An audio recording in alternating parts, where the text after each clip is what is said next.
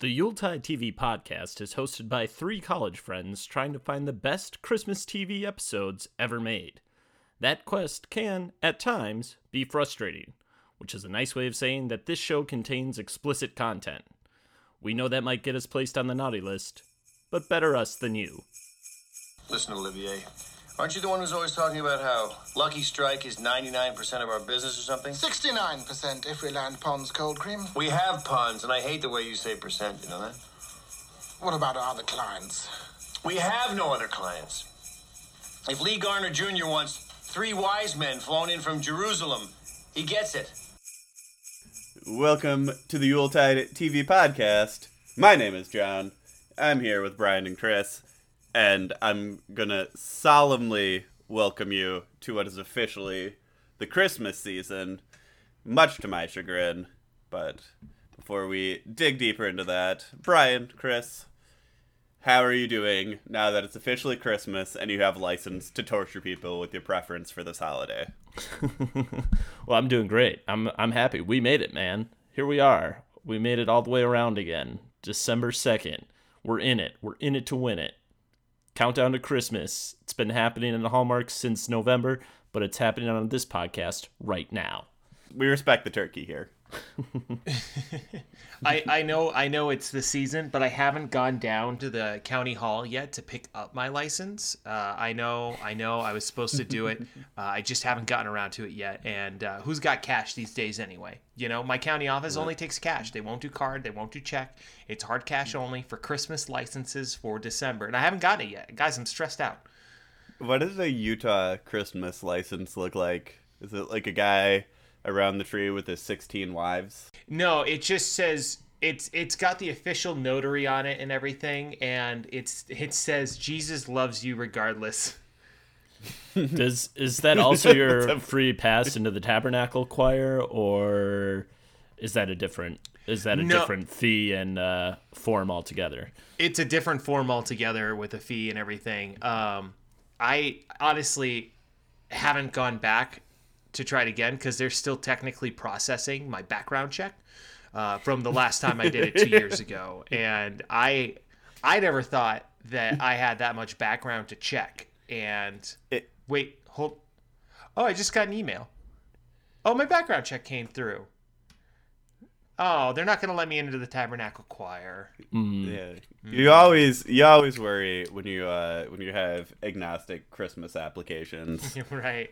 that they know that you're a coward. I still don't think I should have put my dad as a reference, but here we are. I shouldn't put mine as a reference either. It looks a little Kennedy-esque. Because he's dead, podcast listeners. It's the joke. It's a good bit. It is a good bit. Sorry, everyone. We're recording earlier than usual. I know we sound like we've been drinking all day, but it's just because you can't drink all day if you don't start in the morning. By that I mean I'm enjoying a protein shake because I'm just a paragon of health and better than you. Oh man! Wow, I feel so attacked. It's vanilla salted caramel, boys. That's nice. I mean, I ground my coffee before I brew it. Does that count? I do that too. Oh. I do a pour over. Fuck. I do a pour over, and then when I take my accumulated pour over grounds at the end of the not like the wet ones obviously, but like the ones that are too much for my 600 milliliters of coffee, and make it cold brew, and then I have cold brew for the rest of the week. I was gonna ask, do you eat them with a spoon like Dwayne The Rock Johnson? No, I don't believe anything that. This is just my perspective. And like, I guess don't listen to this if you are The Rock, because like I'll hang out with you. Because he'll come beat your candy Rock. Ass. I don't judge you for this. Like, dude, you do whatever it takes to make $70 million in a year, like fucking, or more than that. You know, like $700 million in a year. Like, live your life. But like, I don't know if you guys remembered, like when like The Rock's diet came out. Yeah. And like, it was just like, it's like an insane amount of food, which is fair for his like body type, but it's also like, and steroids. Like, this man gained a crazy amount of muscle in his 50s. So. And who cares? We're not here to judge. Yeah. Right? No, he's not a absolutely not. professional I don't- athlete. He it's- looks great. Yeah, fucking hell yeah, dude. You, if anything, take more so you can make more Fast and Furious than Hobbs and Shaw. I loved Hobbs and Shaw. Hobbs and Shaw Like, was excellent. Yeah, this is the Hobbs and Shaw podcast now. Yes. Okay, real quick, while we're on this tangent, I do want to say this about Hobbs and Shaw. Really great right up to the ending. I didn't like it after fine they with the whole got to movie. Hawaii. Oh, I liked Hawaii. I thought Hawaii owned. I thought it was I too love cheesy those. at that point. Oh, dude, I'm here for those characters. No, it had the perfect amount of cheese, and then it got to Hawaii, and then it was too much cheese. Have you been to Hawaii? Yes, I have. Okay. I was like, not to generalize Hawaii, because like most of my time was spent kind of on like what is their like country bumpkin island, but like I didn't love Hawaii. It was like an uncomfortable place for me to be because I have powerful white guilt. Also, let's just clarify that while it might have been, I don't know where it was filmed exactly, but it is Samoa. Like, Yes, absolutely Samoa. yes, It's American. Yeah, Rock is American Samoan. yes. Thank you. Anoa'i family. Big ups to all of the Anoa'is. They're all good at wrestling. Even the one who almost died on WWE TV because he didn't jump as high as he thought he could. Oh, okay. My issue wasn't with the location. My issue was with the writing. Well, Brian, if you've ever seen a Fast and Furious movie, you know they're all about family. So, I mean, Yeah, it really I just know. fits with the theme for him. I got family so and Corona, many of his but I didn't cousins. see one goddamn Corona that whole movie. The family. The Rock got so many of his cousins' jobs on that movie. That's That awesome. like that owns, yeah. Like he got a lot of the Anoa'i's jobs in acting when they're like some of them are still pretty notable wrestlers that were in it, but like some of them are like retired, like just Yeah. hanging out. And the Rock's like, y'all want a couple $100,000? And they're like, yes, Of course. Oh my god, yes. we worked for an evil professional wrestling promotion that like underpaid us and will forever dodge litigation because the owner's wife was in the Trump cabinet. So We're just learning so much this morning. Yeah. yeah, I can talk a lot about wrestling, but But instead, we're going to talk about other privileged white people. yeah, let's talk about let's In the 50s. 60s. Brian. Shit. It's in the It's theme. in the song, Brian. Mad Men. 60s cigarettes. Cigarette. Yeah, it's easy stuff, Brian. I apologize, and I have brought shame upon my dojo. You disrespected my dojo by walking in with your shoes on for certain. I'm gonna go steal your Medal of Honor. But it's the World War II for the GameCube. That's the best Medal of Honor. Really, yeah, it's the one where like before the lighting effects get bad. All right. No, but we're gonna talk about the most privileged of white people, the Mad Men. If you didn't guess from the theme, we're gonna talk about Don Draper and the boys and one girl. I guess like two girls, depending No, 3. on what season. What? For this Yeah, episode, there's 3. there's kind of 3 in this episode. No, but I meant like in The Office. The boys, Peggy, the boys and Joan. and Joan. Yes. Yeah. Joan's a boss, you too. can't forget about Sally. You really shouldn't. Well, she doesn't work at the office. Well, though. true. And Don really should forget about Sally and let her live her life. You know, it's eating him up. So we watched the Mad Men Christmas episode, which comes but once a year. This is the title. That was a Well, good- not good bit, anymore. John. It shows off the Thanks, air. other.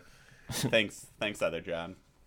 All right. So John just carrying this podcast by himself, one-handed. yeah, it's a John show. John Weening Variety Hour. All right. So let me do a little summary, boy. The episode starts with the Drapers, cum Francises, selecting a Christmas tree, where Glenn has an exceptionally weird conversation with Sally, telling her to ask for something big this year, as their family will definitely have a new child and she'll be forgotten about. Don gets read a letter by his secretary from Sally, where, like a great absentee father, he instructs her to buy everything that Sally asked for her and her brother, and a little more.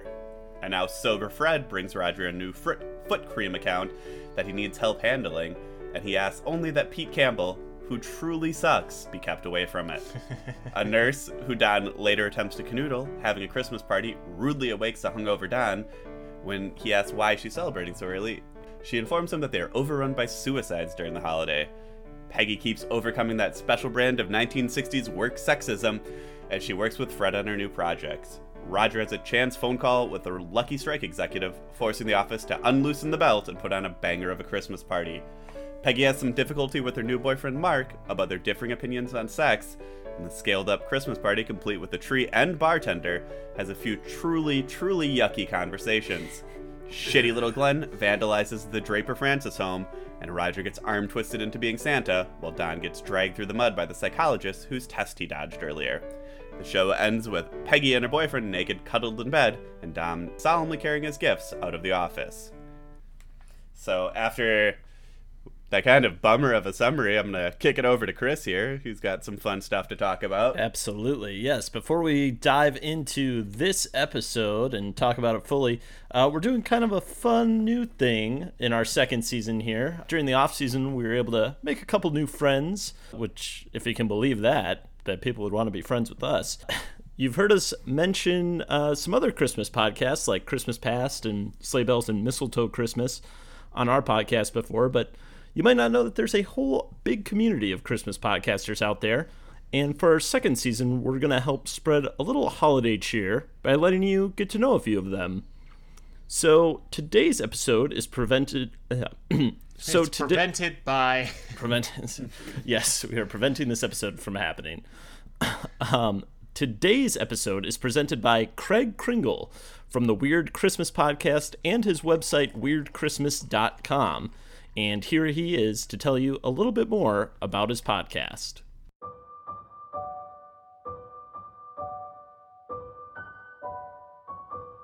I know you.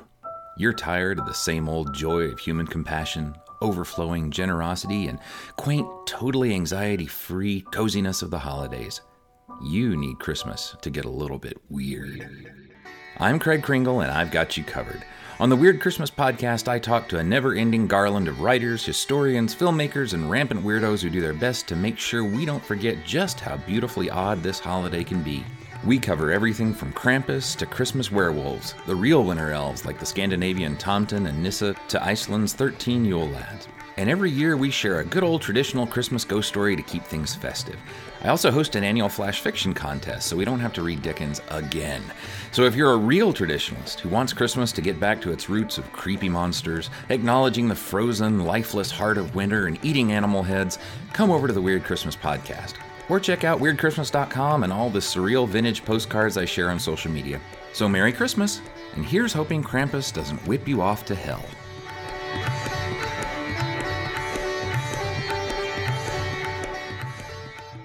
There you have it. Be sure to check his podcast out. You can find it wherever you get your podcasts. And we'll have a few more for you guys throughout the rest of our second season from some other cool podcasts you should check out. So, John, let's talk Mad Men. Yeah, let's get mad about men. Yeah, the Men podcast now. Everyone have a bourbon and become masculine. Blow your hand off in the office. I think if I want to just start things off, it's really tough for Hollywood to go back and, do period pieces. But I do truly think that Mad Men was a terrific prequel to 12 Angry Men. Even... No, it's not even the right time frame. It'd be a sequel still. It's an even better prequel to every other era after it. Mm-hmm. Really, yeah, really informs how we got to where we are. It was a great prequel to whatever the Greed is Good movie is, and then American Psycho. Actually, sorry, take that back. The Greed is Good movie, then The Wolf of Wall Street, then The American Psycho, and then, I don't know, American Beauty. And then don't forget the sleeper Men Who Stare at Goats. Yeah. God, that movie is so Not to be a Men Who Stares at Ghosts podcast, but that movie made me kind of sad because it wasn't that good. Yeah, that Yeah. movie. That was That and what's the other one? Burn After Reading. 2 movies. Yeah. That are not great. Well, I thought Burn After Reading's Burn pretty After- good. Yeah, I like Burn After Reading a little bit. Yeah. Yeah, the Burn After Reading should have been extra better because it has the girl Frances Dermott and the boy Bradley Pitt. Mm-hmm. Don't be forgetting my boy John Malkovich. Yeah, like everyone owns in it, and then it's like it's not even like where you get like a Cohen's like we like this guy, so it gets chucked in there, and you're like, I believe in you to make it work. It's just like they're good. Yeah. And then it was like it's okay.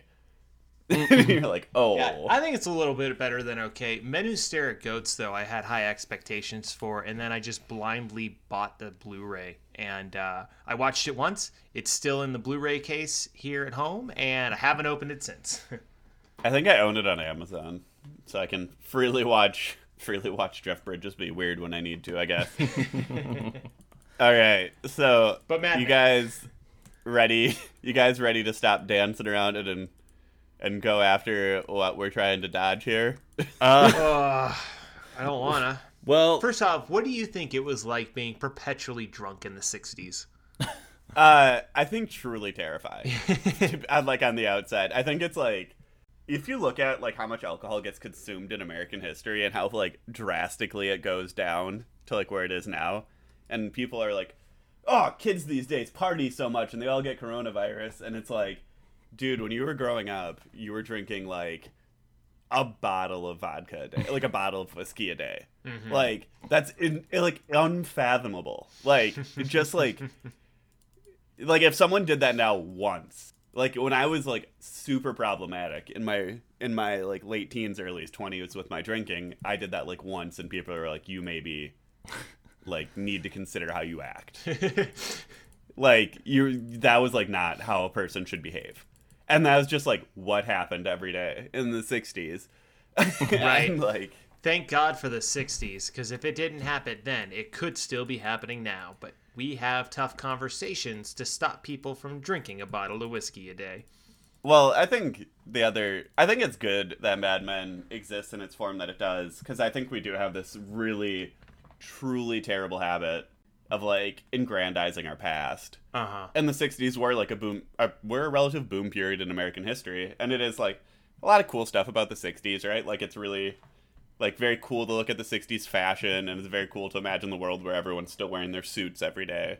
And like just like I guess greatly, as a person who used to have a job where you wear a suit every day, greatly inconveniencing their mornings. Like, let me put on 7 things to go stand in the sun. Sick. Well, hey, they got Like hats too. Hats that covered Yeah. your whole head. Yeah, dude, you want to wear a wool ass hat in winter or in summer. I think like Mad Men does a really good job of being honest with the foibles of the 60s, like what was like bad about it. It's uncomfortable to imagine because, you know, we all do descend from someone who was more than likely an American in the 60s. It's uncomfortable to imagine them in this setting, and beyond just being like, look how cool Grandpa looked. You know, it's like in this picture, it's like it's important to remember that we have made these steps to avoid workplaces like Sterling Cooper, where women are treated super inequitably, where you can just casually have a conversation that's horrible about race. And it's kind of the strength of Mad Men, where it's like they give you characters, a lot of characters you like and think are fun. You know, like I think Bert is cool. I think Bert's a funny character. Bert's a racist. yeah. I think Don, in a lot of ways, maybe got a little bit of Tyler Durden syndrome as a character, where people weren't quite getting it at the time. Oh, sure. And a little bit is just John Hamm was so good in that character. But it's good that they show that Don sucks. Like Don's a truly bad person, you know? So that's kind of, I guess, my addressing the 60s-ness of it.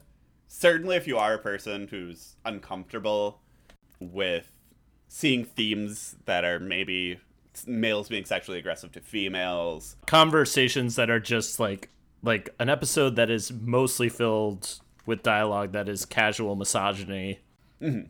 It's there's just, I mean, I think if you need to understand what Mad Men is, and again, I think we should be clear, like, we're not making excuses, but it is a contextual show showing that, as John said, like, this is horrible. Like, I think I know some people I've talked to about this show have a hard time watching it. Like, they're like, I don't like it. Like, I don't like seeing this stuff, even, you know, because I think it does toe a line of, like, between glorifying and highlighting the horribleness of it, because there is this gloss over it all. You know, everyone is so well dressed.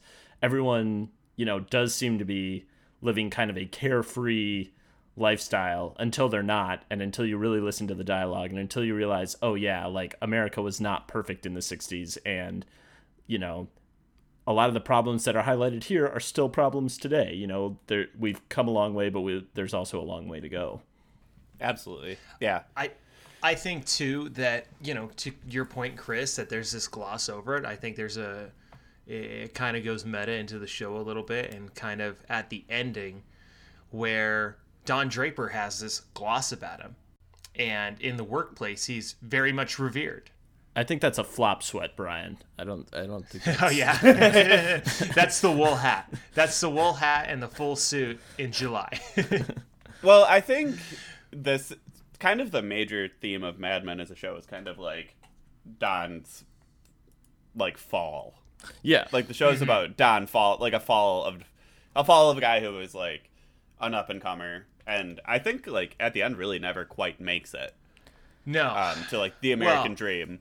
I can't. I've never finished Mad Men, so I can't really say. Okay. This is about when I was binging Mad Men when it was back on Netflix in, I don't know, 2013, 2014, somewhere in there. This is about as far as I made it, because this episode made me feel so uncomfortable, and bless it, because it made me uncomfortable today when I was watching it with April. You know, we were both just like, kind of, oh, that's not good.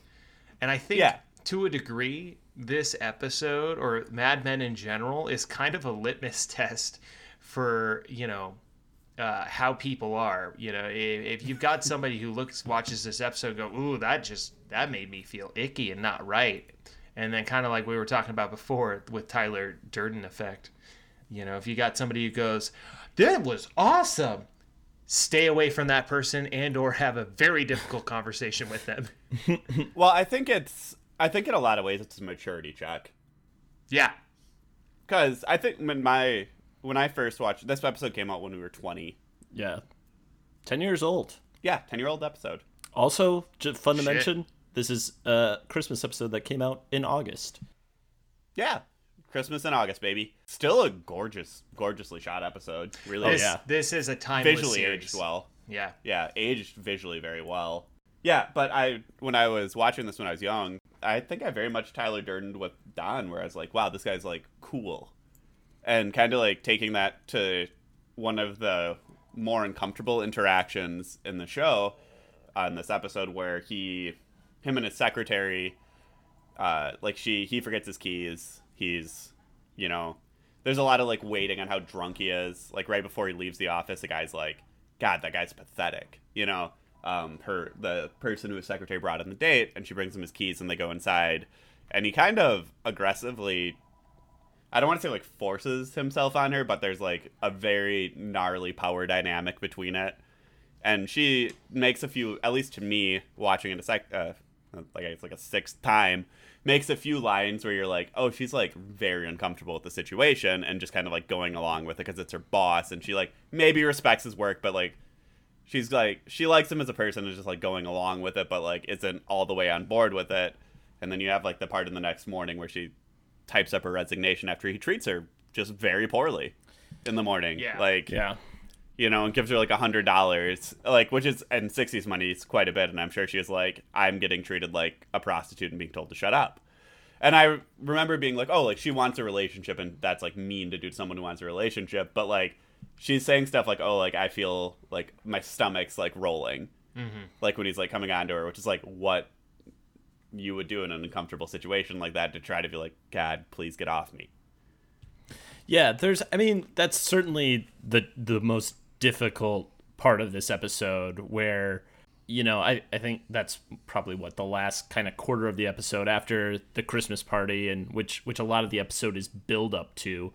And I think that scene is tough because I think you get hints throughout the episode that the secretary, she has I think she does have an infatuation with John, but she has him. John Hamm.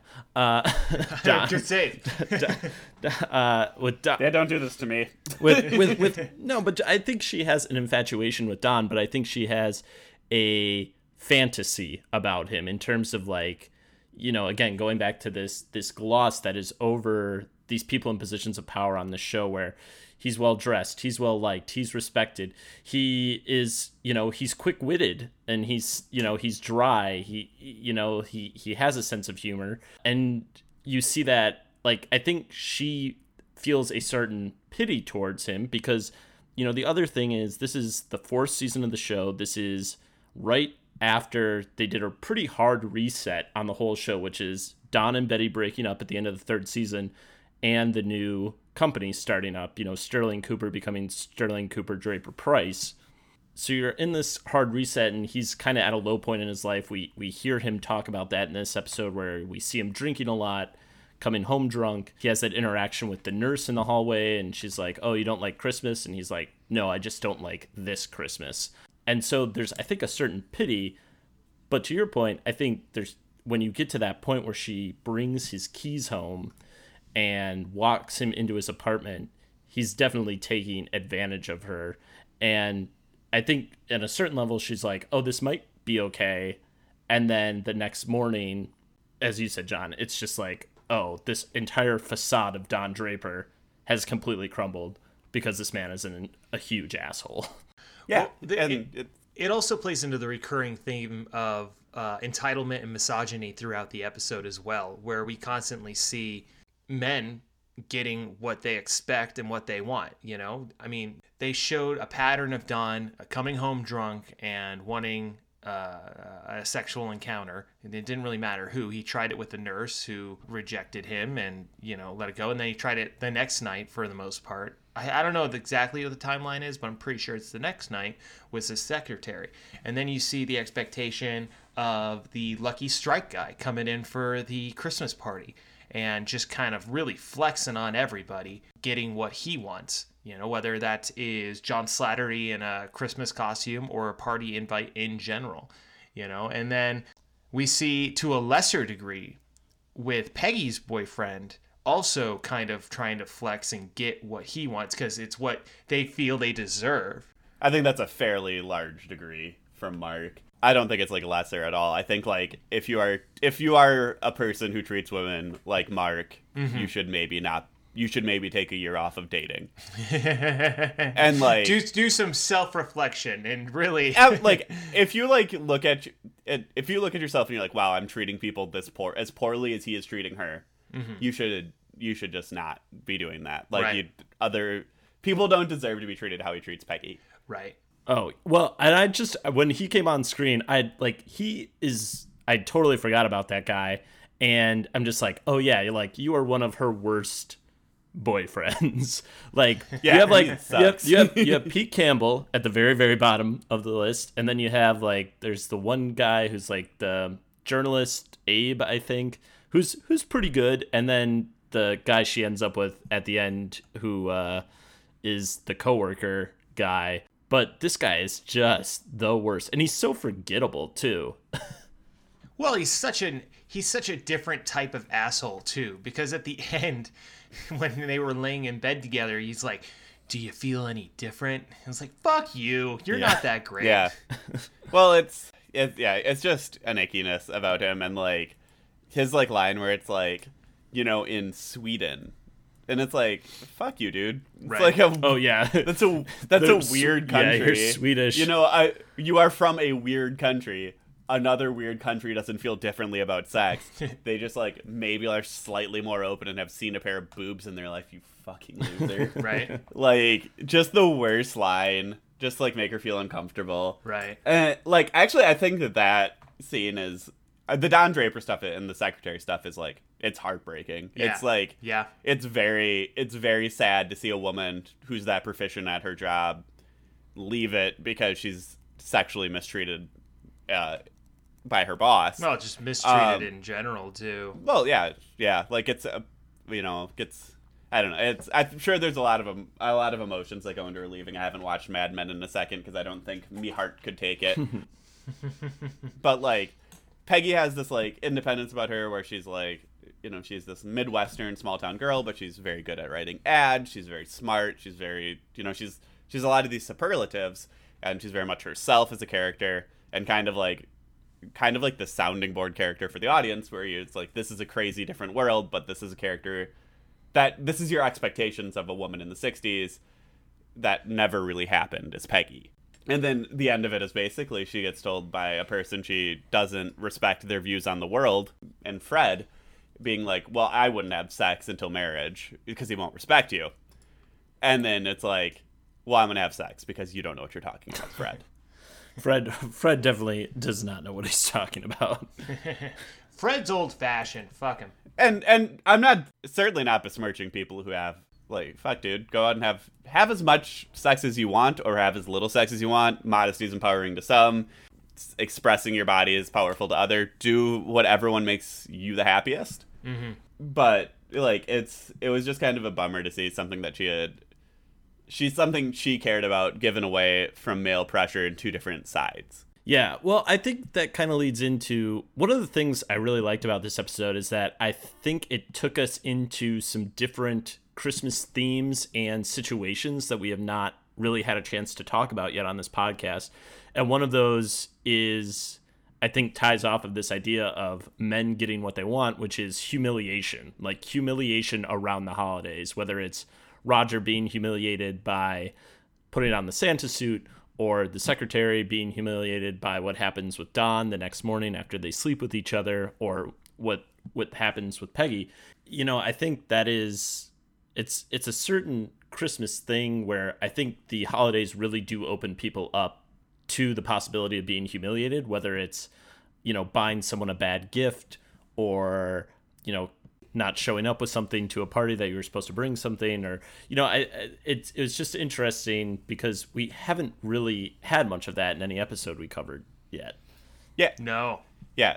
I have it just in general, because I'm a pretty socially anxious person, so I'm beyond just like working retail and like just having a difficult family time with Christmas.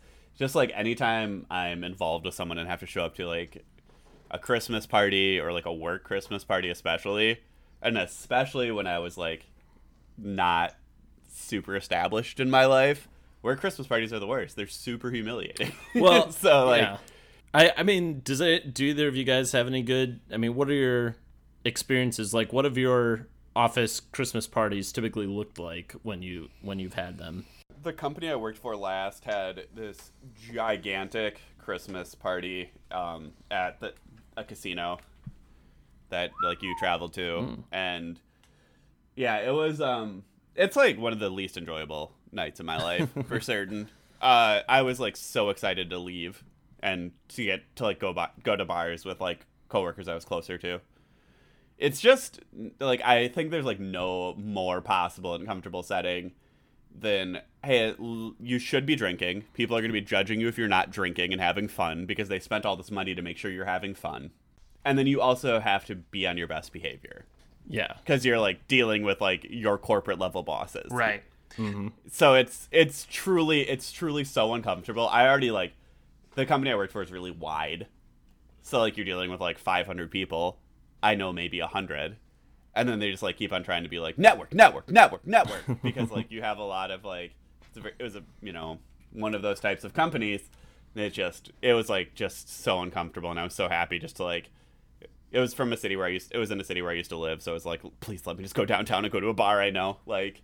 And that's how I felt too at one of my company parties that I was at, and a much smaller scale, but the power dynamic became very clear. I was a resident director at the time, which does not pay a lot, and it was a 1-bedroom apartment that was very small within a residence hall. So the party was held at one of the administrators for the college's home, which was just absolutely gorgeous and huge. You know, so to John's point, yeah, you got to behave, you know, you got to make sure that you're not, you know, doing anything that's going to, you know, jeopardize your career and stuff. But at the same time, you know, you want to enjoy yourself because it's an open bar and there's good food. There's just part of that dynamic is like, wow, this is so much. And, you know, personally at the time, I felt like, oh, wow, I have so little in comparison. It's just tough. It can be a good time, but at the same time, it's a good exercise to remind yourself not to compare yourself to others, because where you're at in your life and where they're at in their life are two very different processes and how they got there. And, you know, if that's what you want, work hard and one day you'll get there. And, you know, if it's not, live your own life. Okay there, Captain America. Yeah. Are you worried they're going to ban personal property? That was a crazy line.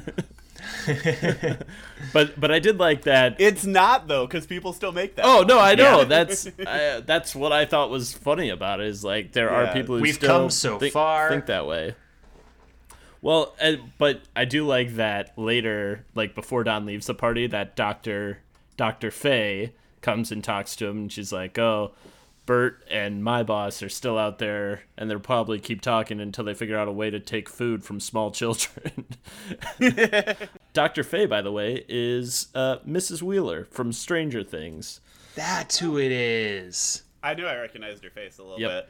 I brought that up to April, and she's like, no, I think that's just a generic actor. I was like, it's not. I'm telling you. It's some. I'm gonna.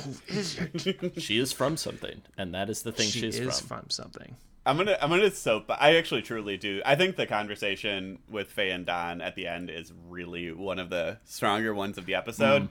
Love that. Did enjoy Don walking out of pop psychology test. Yep. I think that was very much in vogue of the 60s, and it truly breaks my heart that stuff is kind of back.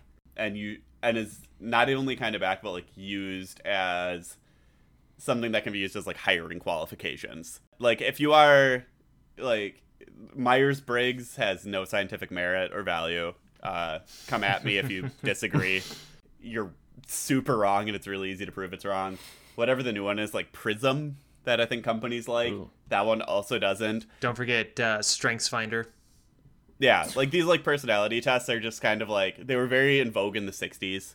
It's important to remember that Myers-Briggs was never developed by a psychologist. It was a woman and her mom bored taking like horoscope tests, and we're like, we can make one about your personality in the late 50s. But the horoscope is about my personality, John. Yeah, sure, man. but like people put like a lot of merit on those, and I did like Don just being like, nah. So even though Dr. Faye gave like one of the harder lines of the episode with like, I forget, no one wants to think they're a type. Oh, well, and before that, what she says immediately before it is, you'll be married within a year. And this is also, I don't know if this is the first time we see Megan, but this is, you know, again, this is only the second episode of the season, so I don't know if she was in the first one or not. But if this is the first time we see Megan, you know, it's again, this show is very well constructed with its storytelling. Yeah. Good old Megan Sharon Tate Draper. that was my favorite internet theory, by the way. My favorite one was, what if Pete Campbell gets eaten by a bear? What? It would have been deserved. Look, there's this one writer on Uproxx.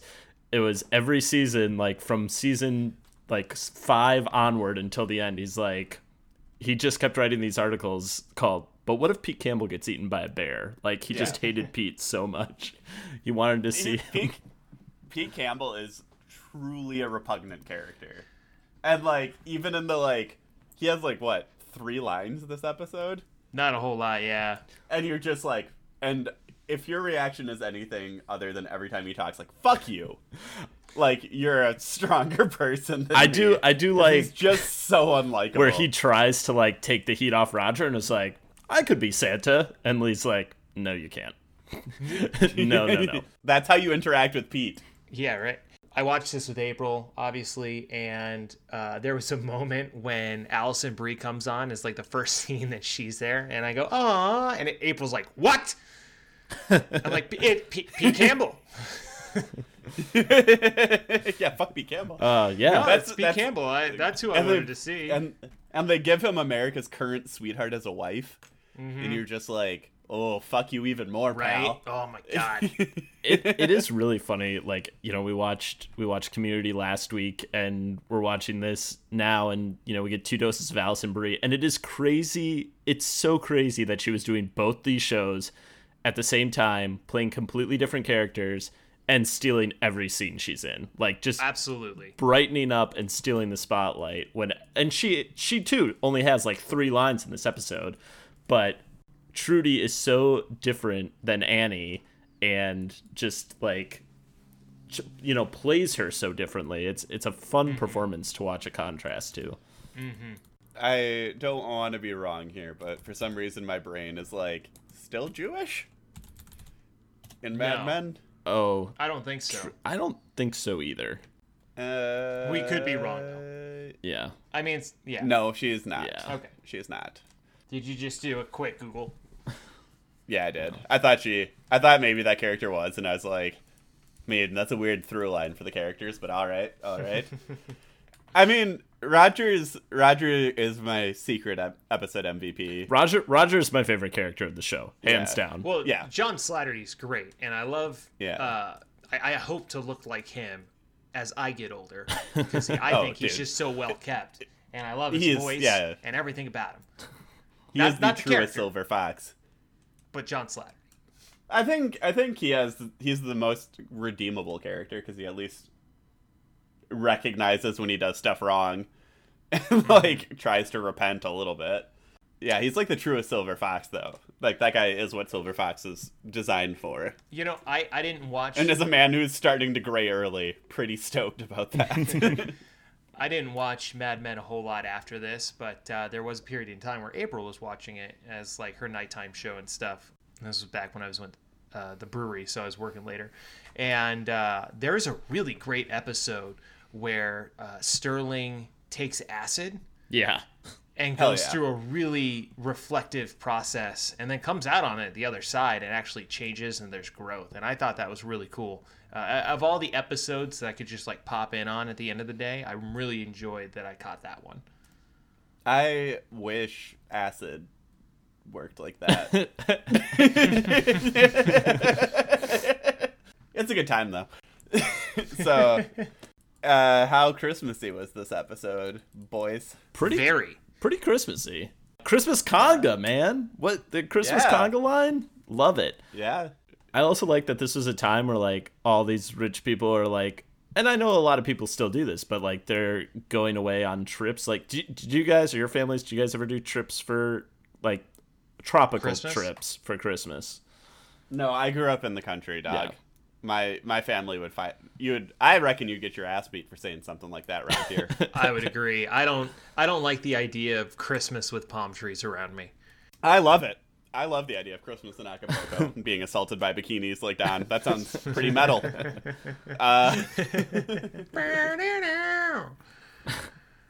Yeah, I mean, our Christmas is always too family oriented to go anywhere To get away. outside of What? Wisconsin or the Midwest. Yeah.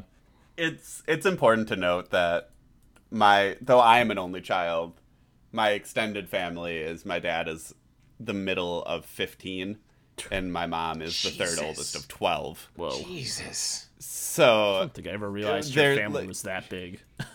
yes, that's why whenever I say like, oh, I have a cousin or an aunt or an uncle who does this, I do, like, I'm not storytelling. I have like a couple hundred. people in my John's extended uncle family. really does work for Nintendo, you guys. I'm trying to think what my coolest uncle did. Like one ran a hospital. That's pretty cool. Yeah, Nice. that's pretty neat. Pretty neat. He goes like Pan Am sailing now. That's pretty cool. That guy's rad. Big ups, John. Other John. Yeah, it's like a solid Christmassy episode. You got the tree plucking. Yeah, right at the start. You have Christmas Hell Night by Shitty Glenn. You got some good Christmas music sprinkled throughout. What I liked about this episode too is that I know there are other Mad Men episodes, because Mad Men, like, typically the seasons take place like kind of over the course of a year, more or less. Like, you know, it's not like the last, you know, episodes don't pick up immediately where the last one left off. You know, so sometimes they'll like have Christmas, but Christmas will be in like the middle of the episode, and then it'll be like the start of the new year in the back half of the episode. So it was nice that this episode was pretty much all Christmas. Yeah, like, it's Christmas Party, dog. Did you guys ever have to play that weird Pass the Orange game? No. Yeah, I want to say yes. Dude, I, like, full on had to do that in school once. Oh, really? And, like, Oh, we were, yeah. It's like team building thing. Little ass kids. For sure, like, we did that in, like, a gym class when I was, like, in, like, 2nd grade. And now in context, seeing it in an episode of Mad Men and what it was designed for, I'm like, who the fuck was that teacher? And, like, why were they allowed to do this? And, like, now I'm concerned for what the fuck happened in Crivets. Is it weird that the coronavirus has had such an impact on me? I will look back at shows like Mad Men that were made a decade ago and think, well, that's just not social distancing. That orange is that's not a good game if you don't want coronavirus. Yeah, it's weird but good. Yeah. You know, you should think that way. I think it's You know? I think that with more modern stuff, but stuff like this that's more period, I'm like, well, yeah, that's okay. That's fine. Put your suit on and weirdly force a lady to rub her face on your neck. Hell yeah, brother. All right. Oh, Do we? I just want it. I want to see if there is a discussion to be had here. If not, I just want to make this statement. But Glenn, Sally's friend, is always giving me really big serial killer vibes. Yes. You Does are he correct. turn out to be a serial killer? No. No, he's just He not. like joins the army or something, doesn't he? Yeah. Like, So maybe we don't Okay. know what Glenn becomes after. yeah. All right, fair enough. Yeah, fair I enough. don't know if it's just like they're not getting the performance they want out of the kid, or if they're like getting the performance they want out of the kid and they want him to feel a little like weird. If so, they nailed it. Yeah, I think they kind of want it to be like a sort of weird kid who holds a torch for Sally, because like Sally's as a character very susceptible to like overtures of guys. I think almost as a point of the character, like maybe, which also like ick, but they have her kind of like repeatedly, especially in Christmas episodes, it feels like, have like a boy her age say something to her and her be like, I will run away with you.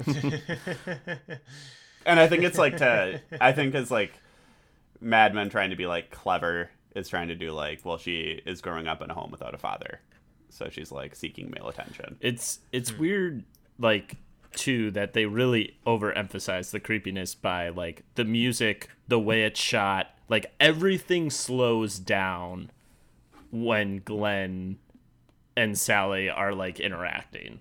And he's unblinking. Yeah. He is human molasses. Unblinking. Yeah, Glenn is terrifying. I called him Shitty Little Glenn for a reason. I hate that guy. Right. I'd fight that kid. Like, don't like him. Do not like him at all.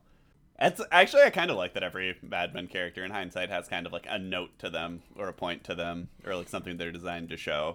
Well, I liked in this, like, I like, reflecting on this episode, I like that one of my first notes when watching this episode is when, like, Freddy came in, I wrote, like, Freddy! ! So excited to see Freddy too, just like Peggy was. And then you get through it and you're like, oh yeah, Freddy kind of sucks. And you kind of take that same journey that Peggy does, where you're like, well, yeah, that's great, Freddy. I have fond memories of Freddy. And then you're like, oh wait, but Freddy is not the best. Yeah, Freddy has some issues. Yeah. It's like that episode of Community where they find the trampoline at the community college, and then it turns out Joshua was racist the whole time. Like, oh yeah, Yeah, kind of like Joshua that. was great. Yeah, a little bit. I just need to flex and demonstrate to everybody that I've watched more Community. Everybody's a little bit racist sometimes. All right. Well, I think we've maybe exhausted it. Yeah. Yeah. Let's attack some final judgments and jump in to the last 10 minutes, baby. Chris, go first. Oh, man. I really didn't want to go first. This was a hard one because I love Mad Men. Mad Men and Breaking Bad always, like, were aired at the same time. I'm always like, I respect people who like Breaking Bad. I respect the storytelling. I don't like Breaking Bad. It is not an enjoyable show for me to watch. I don't like the characters, where Mad Men was always, like, an easier, more enjoyable watch for me. So I really like this show. I like that this episode was very Christmassy, but I just, like, it doesn't leave you feeling good. And it doesn't even leave you, like, feeling good in a bad way either. Like, I think, like, you can watch an episode and, like, feel a little heartbroken, feel a little sad, and, like, still feel, like, good about it. Like, that it draws that emotion out of you for the holidays. But this just leaves you feeling a little icky. And so I think I'm just going to have to go with a pair of socks here. Like, I was really debating between pair of socks and a classic. I think for me, like, if it was just me, I'd feel more comfortable saying Christmas classic. But if you're an outside person who's watching this episode on a whim, I think pair of socks is the more accurate judgment call. All right. Big Papa Bri. Tell me your feelings. Yeah, this is a straight lump of coal. Oh. Straight lump of coal, because there is, I mean, to Chris's point, it's a very good episode. Mad Men is well written, it's well shot, the characters are flawed, and it's good to see that in contrast with today's world and go, yeah, that culture sucks, I don't want to be a part of it. But as far as a Christmas episode goes, straight shit. Right? Because I'm thinking, like, my take this season is like, okay, what's the Christmas lesson? What's the takeaway? And as far as I'm concerned, the takeaway is it's a good lesson of don't treat people around you like shit with entitlement and misogyny. Not a great Christmas lesson. You know, the whole episode leaves you icky, and this is not something I would want to watch every year. You heard it here first, guys. Brian is okay with misogyny. No! Yeah. People That was poorly good. on It's a shit Christmas. Christmas lesson. It's a great lesson. That's what Brian wants It's on a shit Christmas. Christmas lesson. I think it's a fine I think it's an Christmas all lesson. year. I think it's an all year. Yeah, lesson. it's an all year. Like, literally the most definitive piece of Christmas, like the most definitive piece of international Christmas literature, at least for weird countries, is A Christmas Carol, which is functionally its lesson is don't treat people weird. Yeah. And if it's on FX, don't rape and don't treat people weird. And then, like, the most definitive piece of, like, American Christmas media is It's a Wonderful Life, which is, like, don't treat people poorly on Christmas. So I would debate that it's not a Christmas lesson.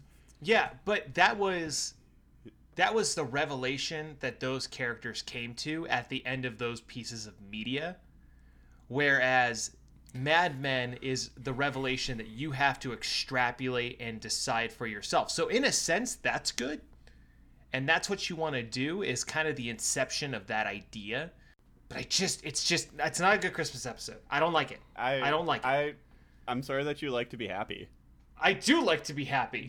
What's it like being that soft? You guys ready to all be on different islands? Yes. Because I'm going to go Christmas class. Okay. That's why this podcast is great, boys. I think that I'm going to even take this episode away from, like, the performances, which are all excellent. Oh, yes. We didn't mention it enough. Like, Elizabeth Moss is truly incredible. Yeah. Crushes. Like, comfortably the best actor on the show, and everyone still talks about Jon Hamm.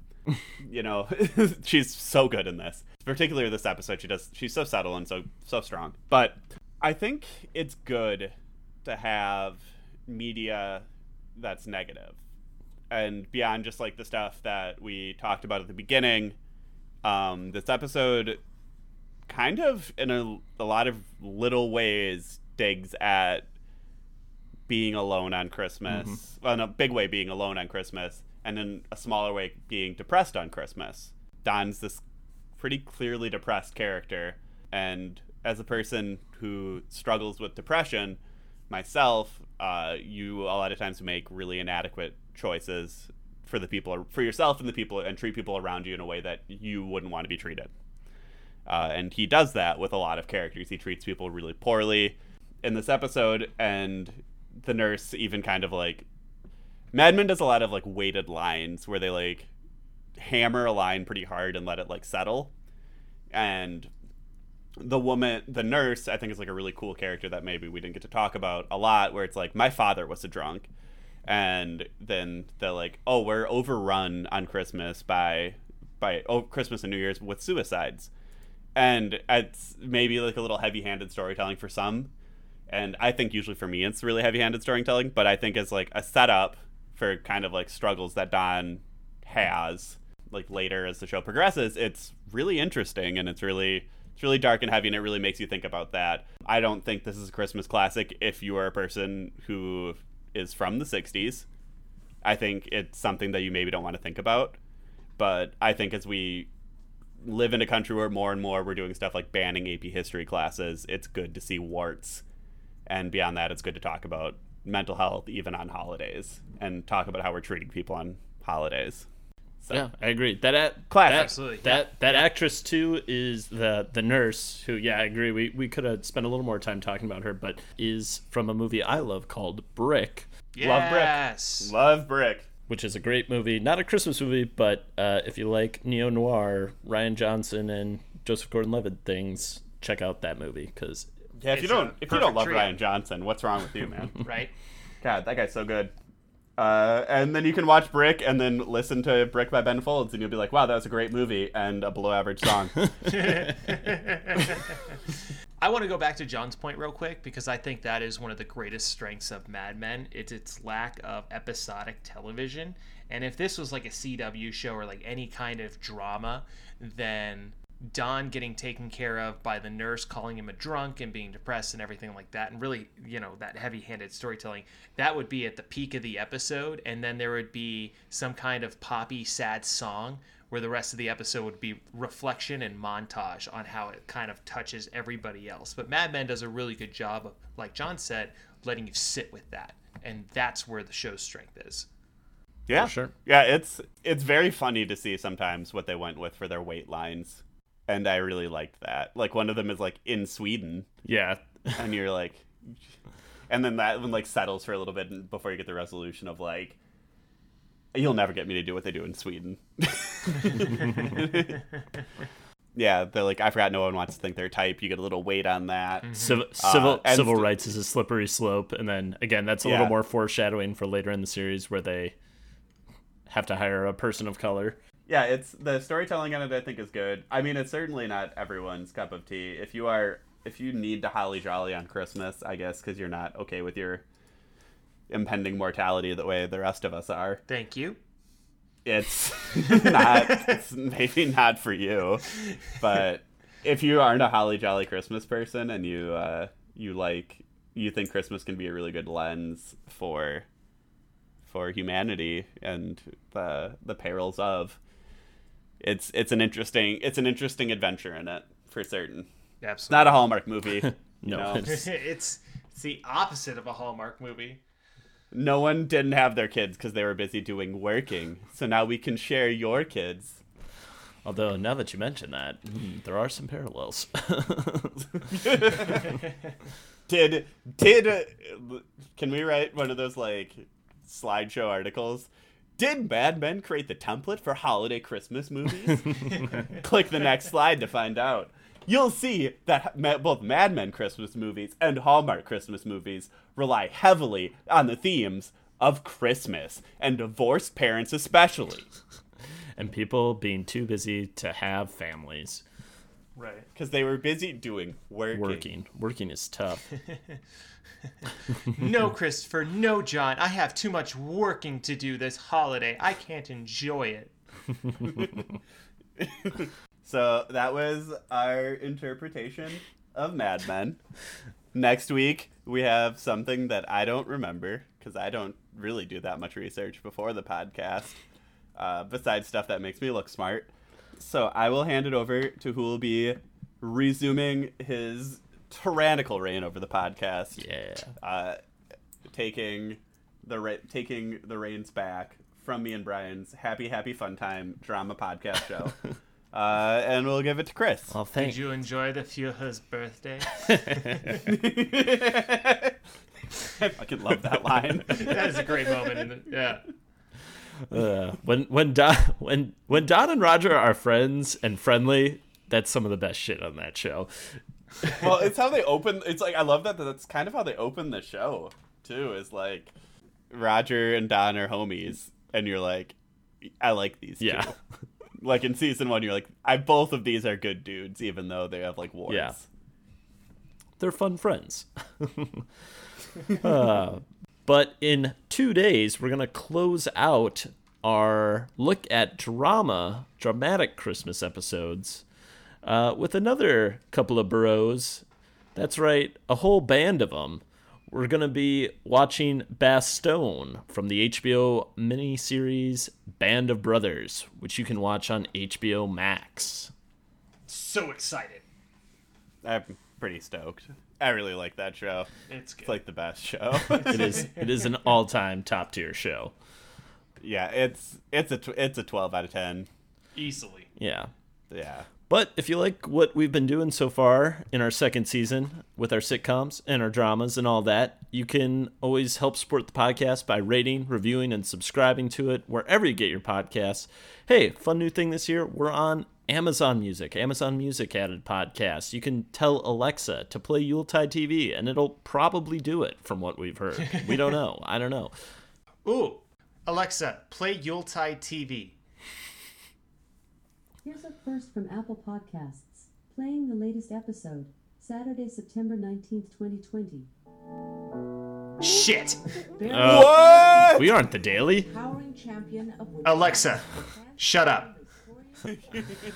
Also, don't forget to check out Weird Christmas. We'll include a link to their podcast in the show notes and probably tweet about it or Insta about it, which you can find on our Instagram and Twitter. How about that? At Yuletide TV. If you like what we've been doing this season and want to let us know, if you're like, hey, are you going to cover this? Hey, why don't you cover this? Have some suggestions for us? Reach out to us, yuletidetv@gmail.com. We'd love to hear from you. How are your holidays going? Are you ready? Are you excited? Now it's December. John will read these ones now. No, I won't. Email Chris about Digimon.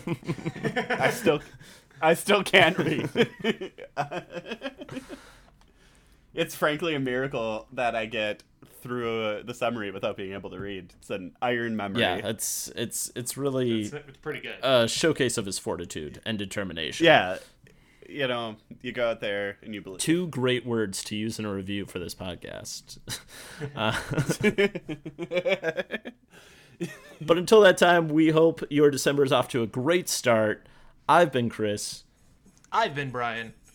I'm still John. We are glad you're still alive. Sleigh Bell Sounds provided by Michael Koenig from SoundBible.com and Joy to the World provided by FreeXmasMP3.com.